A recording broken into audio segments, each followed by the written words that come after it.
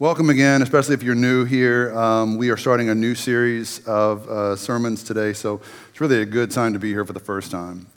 This new series is called Out of Socket, and the reason we call this series Out of Socket is because I think we all share something in common, regardless of religious orientation or anything having to do with your faith. I think we all share this deep-seated feeling of, most of the time, just something not being quite right.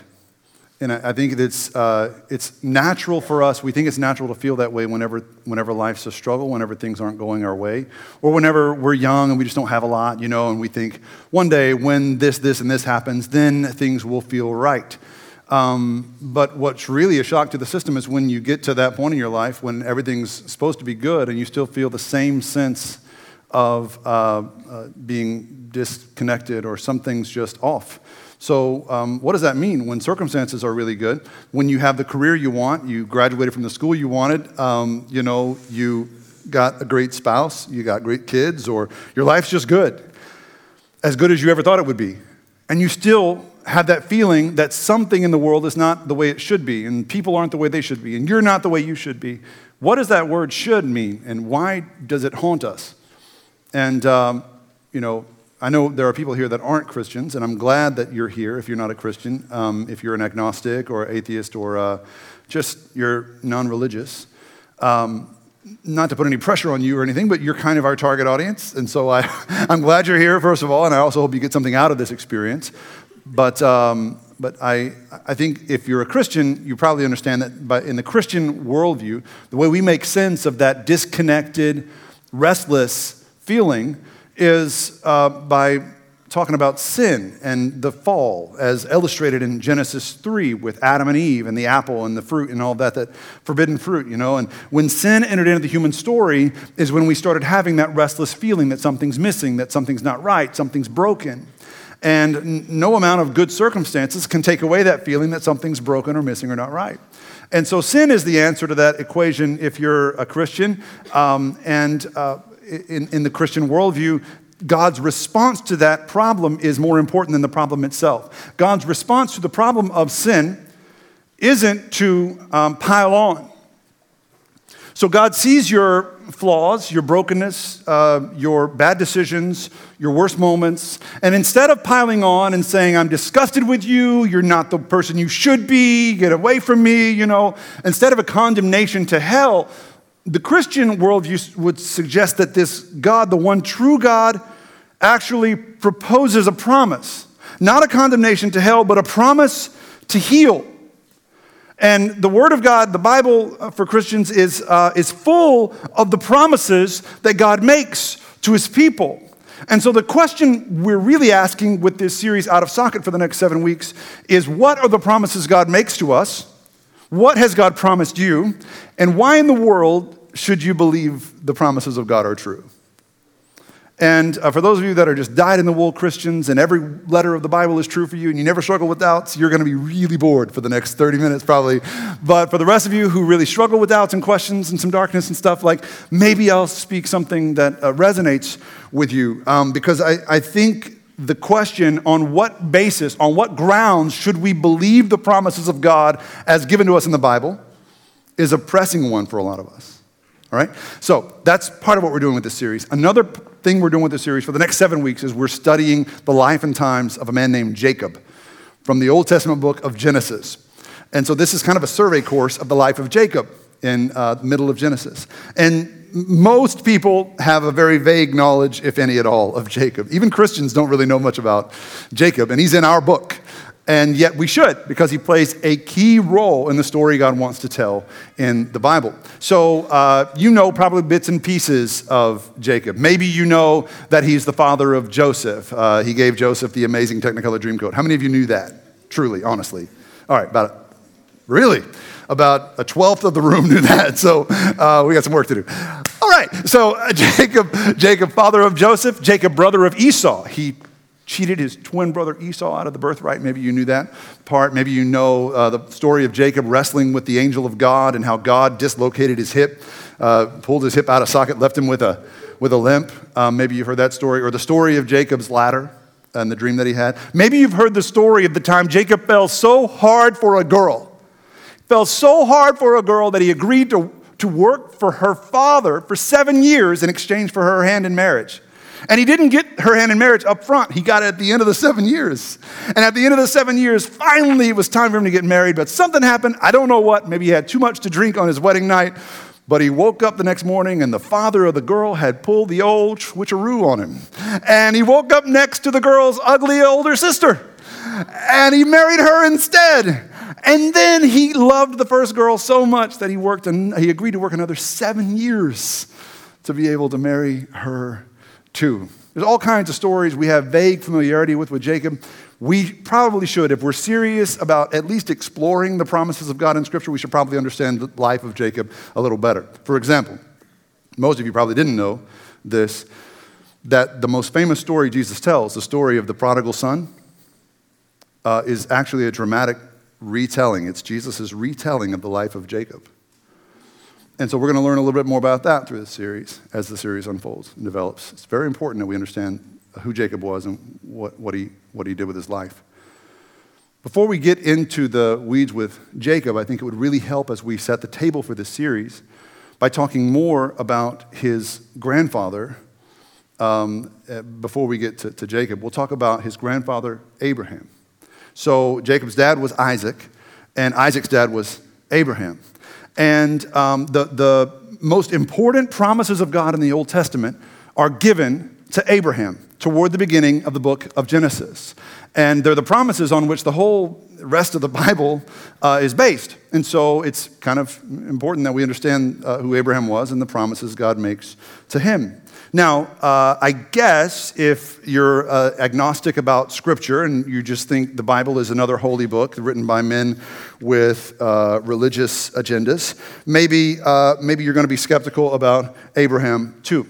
Because why, in 2018 enlightened America, should anyone in their right mind care at all about some herdsman named Abraham who may or may not have even existed, historically speaking, 3,000 years ago? This is how the mind of a skeptic works. I know this because I was in that place for a long time.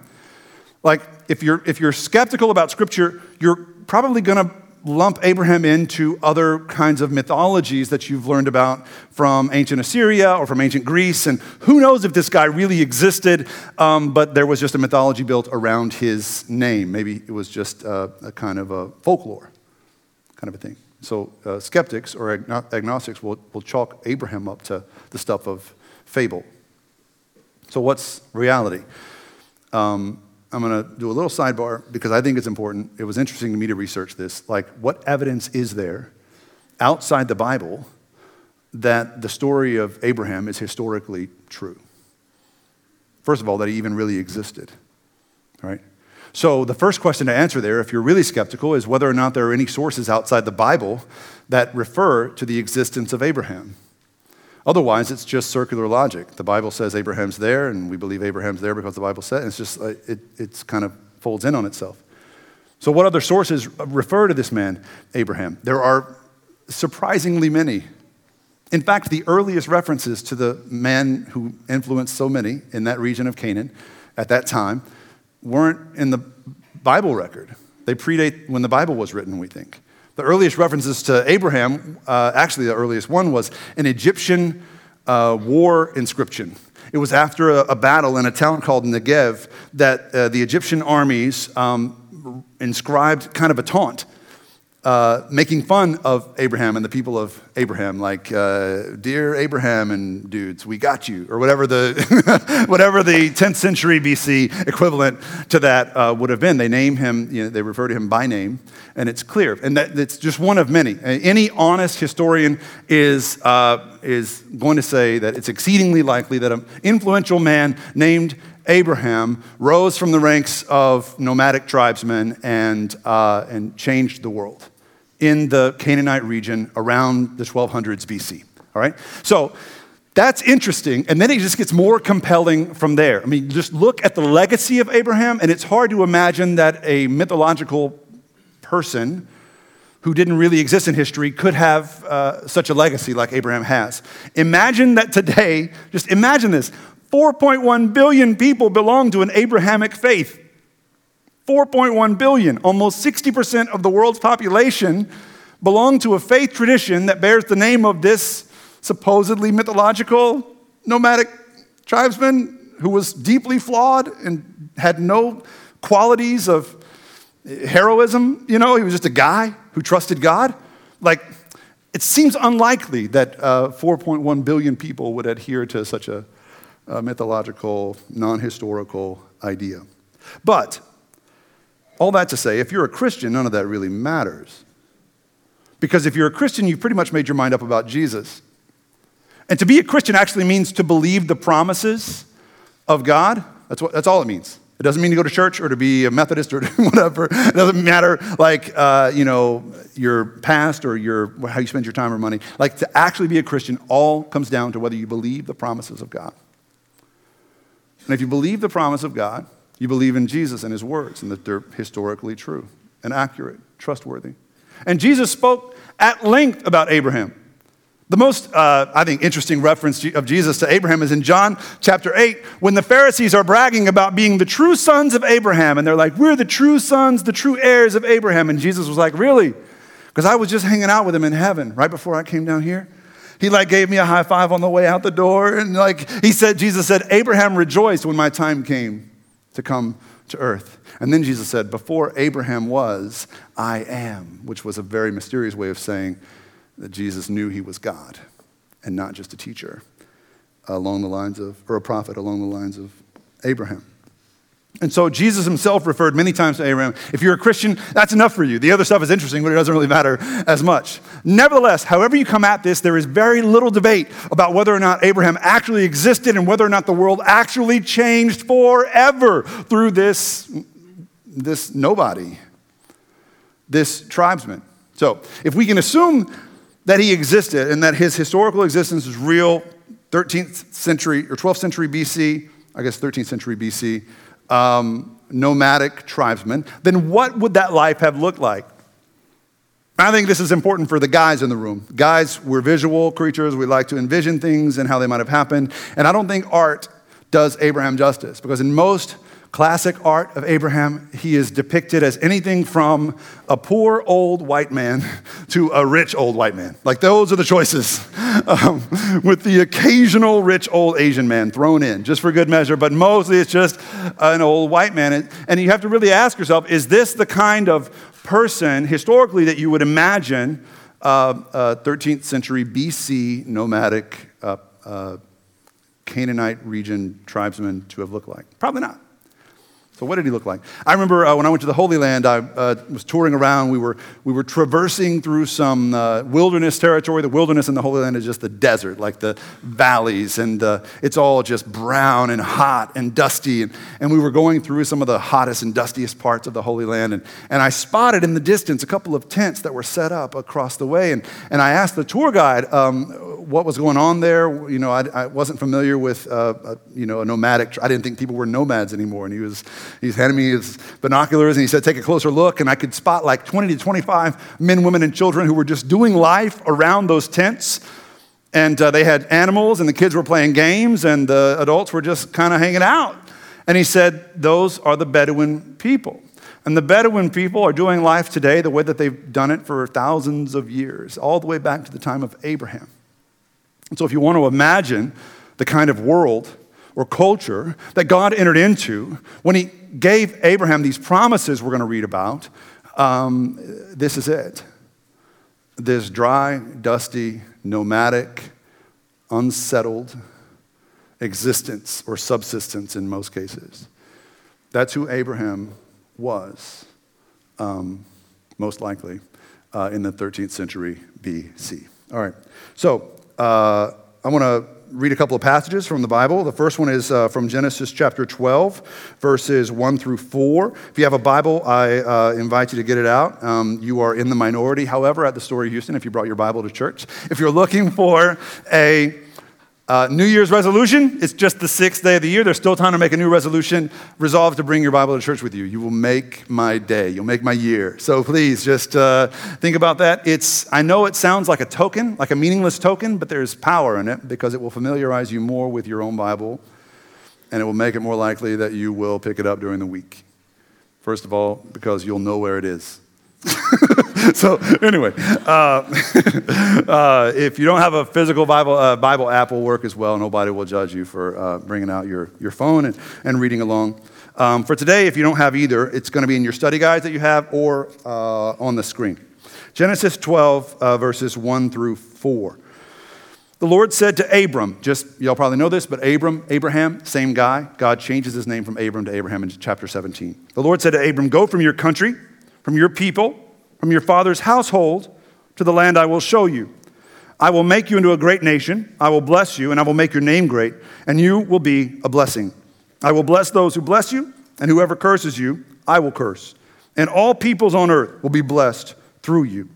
So Abram went, as the Lord told him, and Lot went with him. Abram was 75 years old. All right. So these are the initial promises of God to Abraham. Okay. What specifically does God promise Abraham?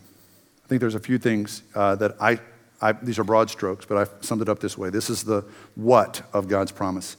God promised him property, in other words, land, which was equal to prosperity back in those days. God promised Abram progeny, children, descendants. God promised Abraham protection. While God's will is being fulfilled through him, God's going to protect him from every enemy. And then, based on that, based on the what of God's promises, Abram went. No questions asked, really. He just left. And this isn't like leaving River Oaks to go to the Heights. This is like the wilderness. The cold, dusty, just defenseless wilderness. And so there he was. He was out on his own. He left his father's household and to go out without any details, right? And it's not until later that God kind of fills in the picture a little bit. So Abram trusts God, begins to walk with God, and then later, 3 chapters later, after some time passes, in Genesis 15, God kind of clears up the picture a little bit, because you'll see here in the subtext, it's clear, Abram's got some doubts. Abraham's got some questions, some fears even, as you'll see. Genesis 15, verses 1 through 6. After this, the word of the Lord came to Abram in a vision. Do not be afraid. So he was afraid, because he's telling him not to be. Do not be afraid, Abram. I'm your shield, your very great reward.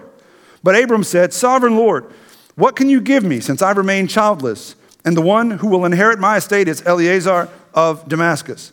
And Abram said, you have given me no children, so a servant in my household will be my heir. Then the word of the Lord came to him, this man will not be your heir, but a son who is your own flesh and blood will be your heir. He took him outside and said, look up at the sky and count the stars, if indeed you can count them. And then he said to him, so shall your offspring be. Abram believed the Lord, and he credited it to him as righteousness. Abram believed the Lord, and the Lord credited, that's hard to say, it to Abraham as righteousness. All right, so here, God fills in the gaps. But listen, this was what really blew my mind this week. I hope it does yours. If it doesn't, this sermon's going to be really awful for you. But God gave Abraham the details after, quite a long time after, 3 chapters after, God gave him the big picture. And so God gave Abram the what of his promises. He said, I'm going to give you land, I'm going to give you descendants, I'm going to protect you if you trust me. And then Abraham trusted him. And then after trusting God for a while, God begins to fill in the gaps of the story, because Abraham was having some trouble figuring out how he was going to fulfill these promises, given that Abram and his wife Sarah were without children. Okay, I believe you, I trust you, I'm walking with you, but wait a minute, how is this going to happen? But first came the what. And without believing the what, Abraham might have never even heard the how. It seems like God wants to wait to see what we'll do with the what. To see if we're truly trusting of him, if we believe in his promises. And then once we believe in his promises and we begin to walk in them, then he reveals the how. And it occurred to me how stubborn I've been throughout my life with God, standing at the crossroads, looking at his promises, And seeing the what very clearly, I see the what, I know what God has promised me, but I want the how now before I walk with the what. I want the how. And I want the who and the where and the when and the why too. I want all of it before I will act on the what, before I walk in faith in that direction. But that's not how our God works. God seems to give us the what and then he waits. Why? I don't know. Maybe he wants to know that we're faithful. Maybe all of it at once would be too much for us to believe. Or maybe if he gave us all of it at once and told us the what along with all the glorious how and why and when and where and who, maybe we would get entitled and think that it's deserved. It's because we're good or something. I don't know. Whatever the case, God gave Abraham the what. Abraham walked in the what. And the how was revealed. Not only that, but as he reveals the how, he seals the promise with a symbol. God does. And I love this about God. Every time God promises something in the Bible, he seals it with a symbol. God loves symbols. And we do too. We're made in his image. We love symbols. We have symbols for everything. And God gave symbols to people every time he made a promise to seal the deal as a pact, right? And so he gave Noah the what? The rainbow, good. He gave Moses the cloud and the fire, the pillar, and he gave here, Abraham, he gave the stars in the sky. We love symbols. We respond to symbols, right? So I was thinking this week about some of the symbols, like the American flag. That's a symbol that stands for something, right? Or the Texas flag stands for something. Or like, check this out. What's that stand for? Symbols, right? Maybe we don't want to talk about this one right now, right? So maybe it's, I'm going to turn it around this way. All right, so, or what about this? Can you see it? What does that stand for? What do you say? It's the fruit, right? It's apple, it's Macintosh. But y'all know that this symbol actually comes from Genesis 3, from the illustration of the fall, right? Like that was the impetus of this symbol. I'm serious. The bite out of the apple, it was symbolic of, human liberty, human freedom. Like that's where this came from. So you might go so far as to say Apple is the company of the devil. I don't know.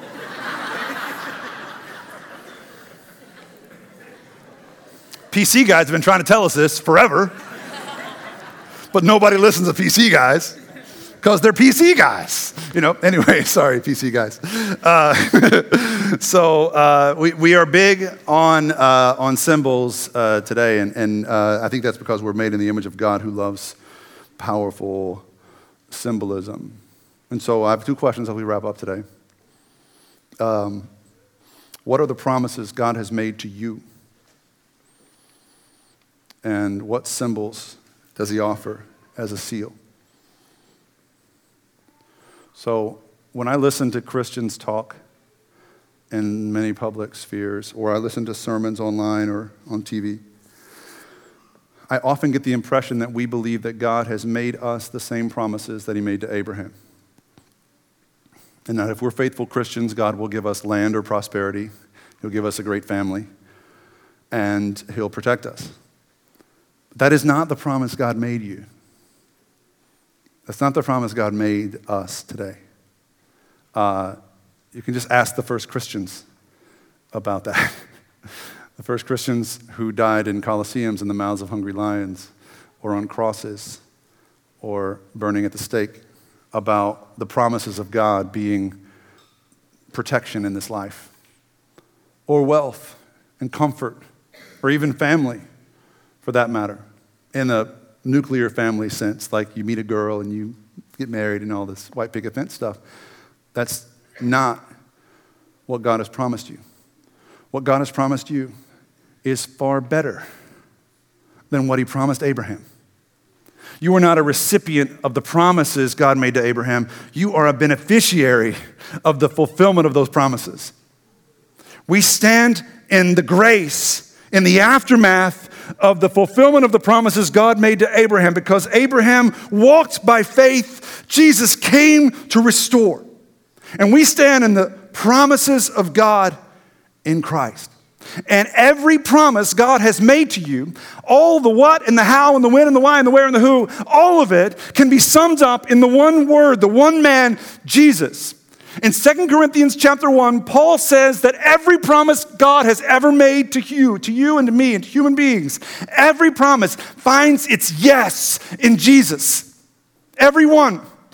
Jesus is the big what of God's promise to you. Jesus stands as the promise before you, the what, the assurance. And if you walk towards him, if you take that on faith, even though you have doubts, even though you're afraid, if you walk toward him along that path, God then reveals to you the how and the why and the when and the where and the who. And it is glorious, more glorious than you can imagine. He reveals to you the true meaning of all the words Jesus ever said. For God so loved the world. He came not so the world would be condemned, but so the world could be saved. You begin to understand what it means to be forgiven and set free. Over time, you begin to understand it's revealed to you all the promises in their fullness of God. But it starts very simply with this man, Jesus. And your decision isn't about all of it at once. It's just about him. And some people here today have been disappointed at best by men or women bearing his name, or by a religion built as a copy of his gospel. You've been let down, disappointed, shut out, hurt, and you have applied that disappointment to him. Right now, I pray for the wisdom for you to have the wisdom to distinguish between the men who follow Jesus and Jesus himself, the gospel he brings, and the religion that came after. Because Jesus is true. His promises are true and everlasting. His gospel will not let you down, even though men and women, religion will. So it's easy to forget because life happens and you do get disappointed, you do get discouraged. Life happens, doubts creep back in, and you begin to wonder again whether or not it's going to happen for you, this promise of God. So when that happens, what symbol or seal can you look to? Christians will knee-jerk reaction, the cross, right? So the cross is our symbol, and the cross is a powerful symbol. I don't think, though, that anyone who was around in New Testament times actually thought the cross would be the enduring symbol. For them, the cross was a horrific thing, the most horrific thing you could imagine. In fact, I heard this week that the cross never became a symbol of the church until everyone who had ever seen a man die on a cross was dead and gone, because it was unimaginable that something so horrible would become the symbol or the reminder. It can be a reminder, but it's not the one Jesus left for us as a seal of the promise. Jesus was very intentional about leaving us as a seal of his promise. This bread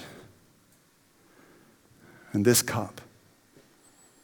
Jesus himself, and no man of the cloth, instituted this bread and this cup as the reminder for you.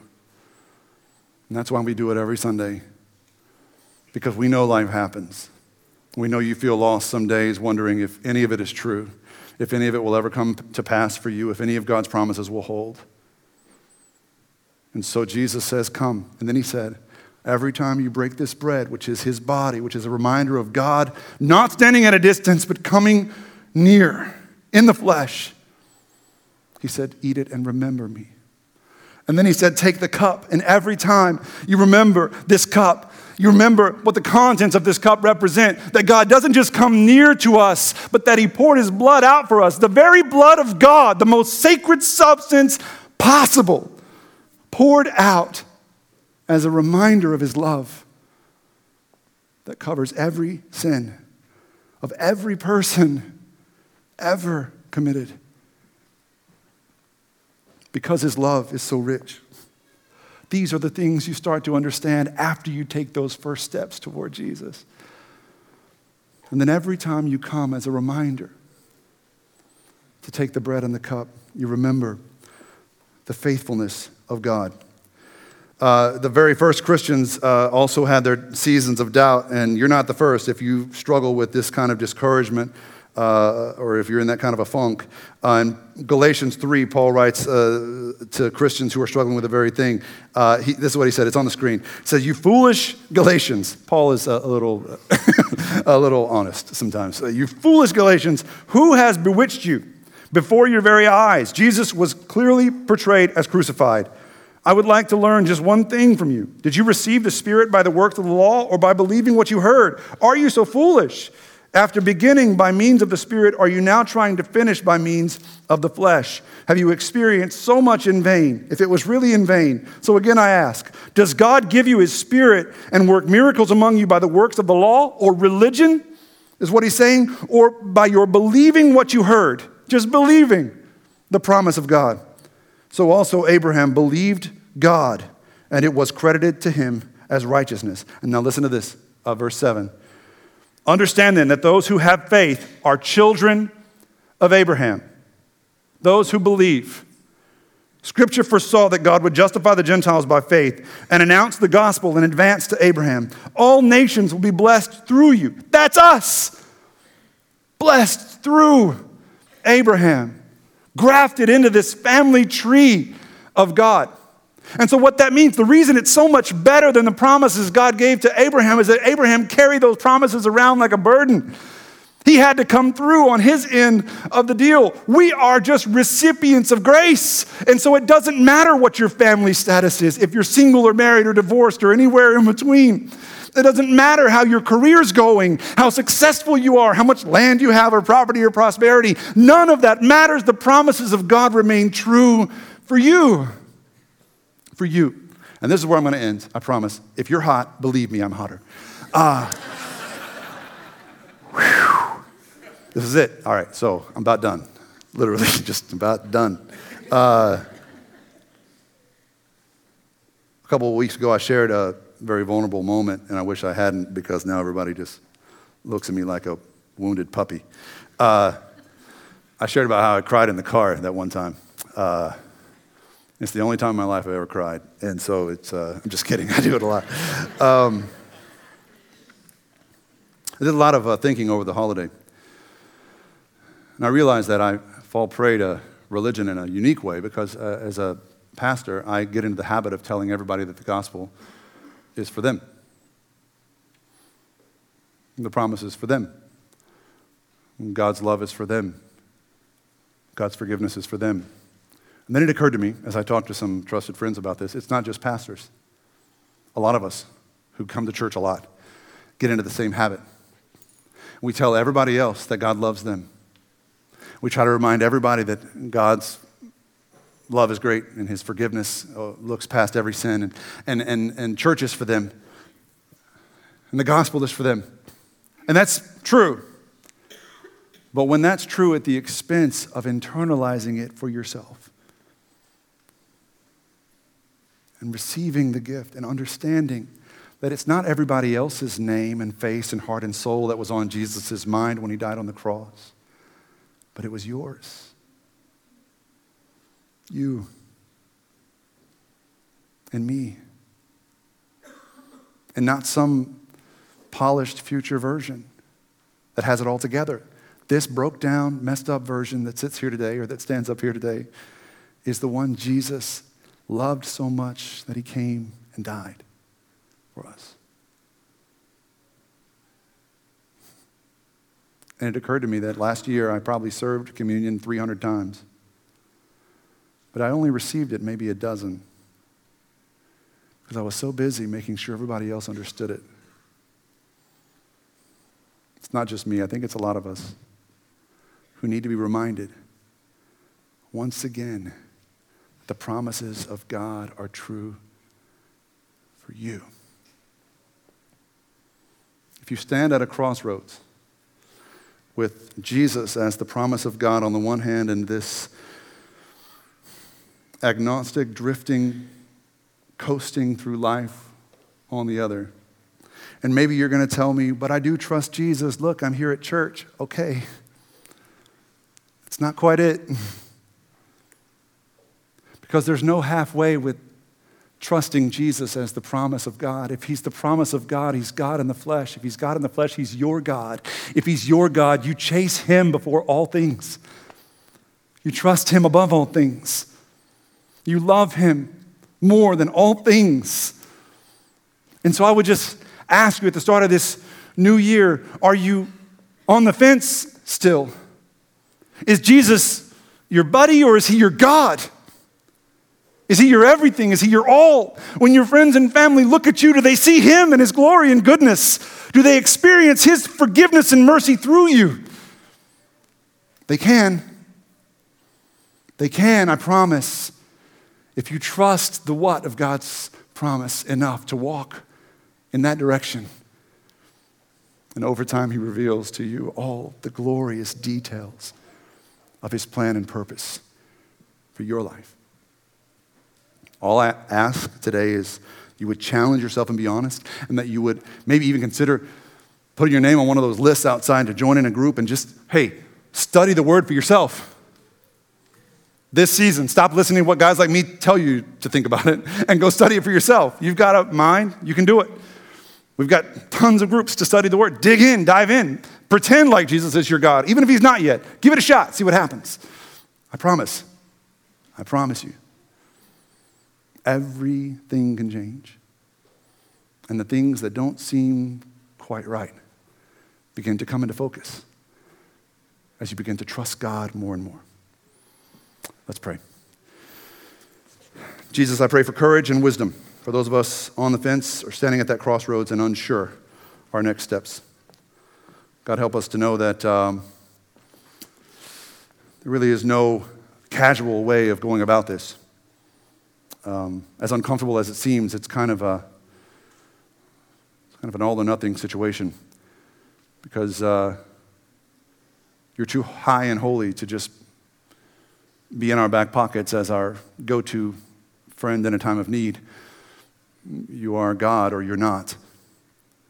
I pray that each person here would have the courage right now and the clarity of thought to consider putting you where you belong, on the throne, at the center, and to building their life this year around you and your word.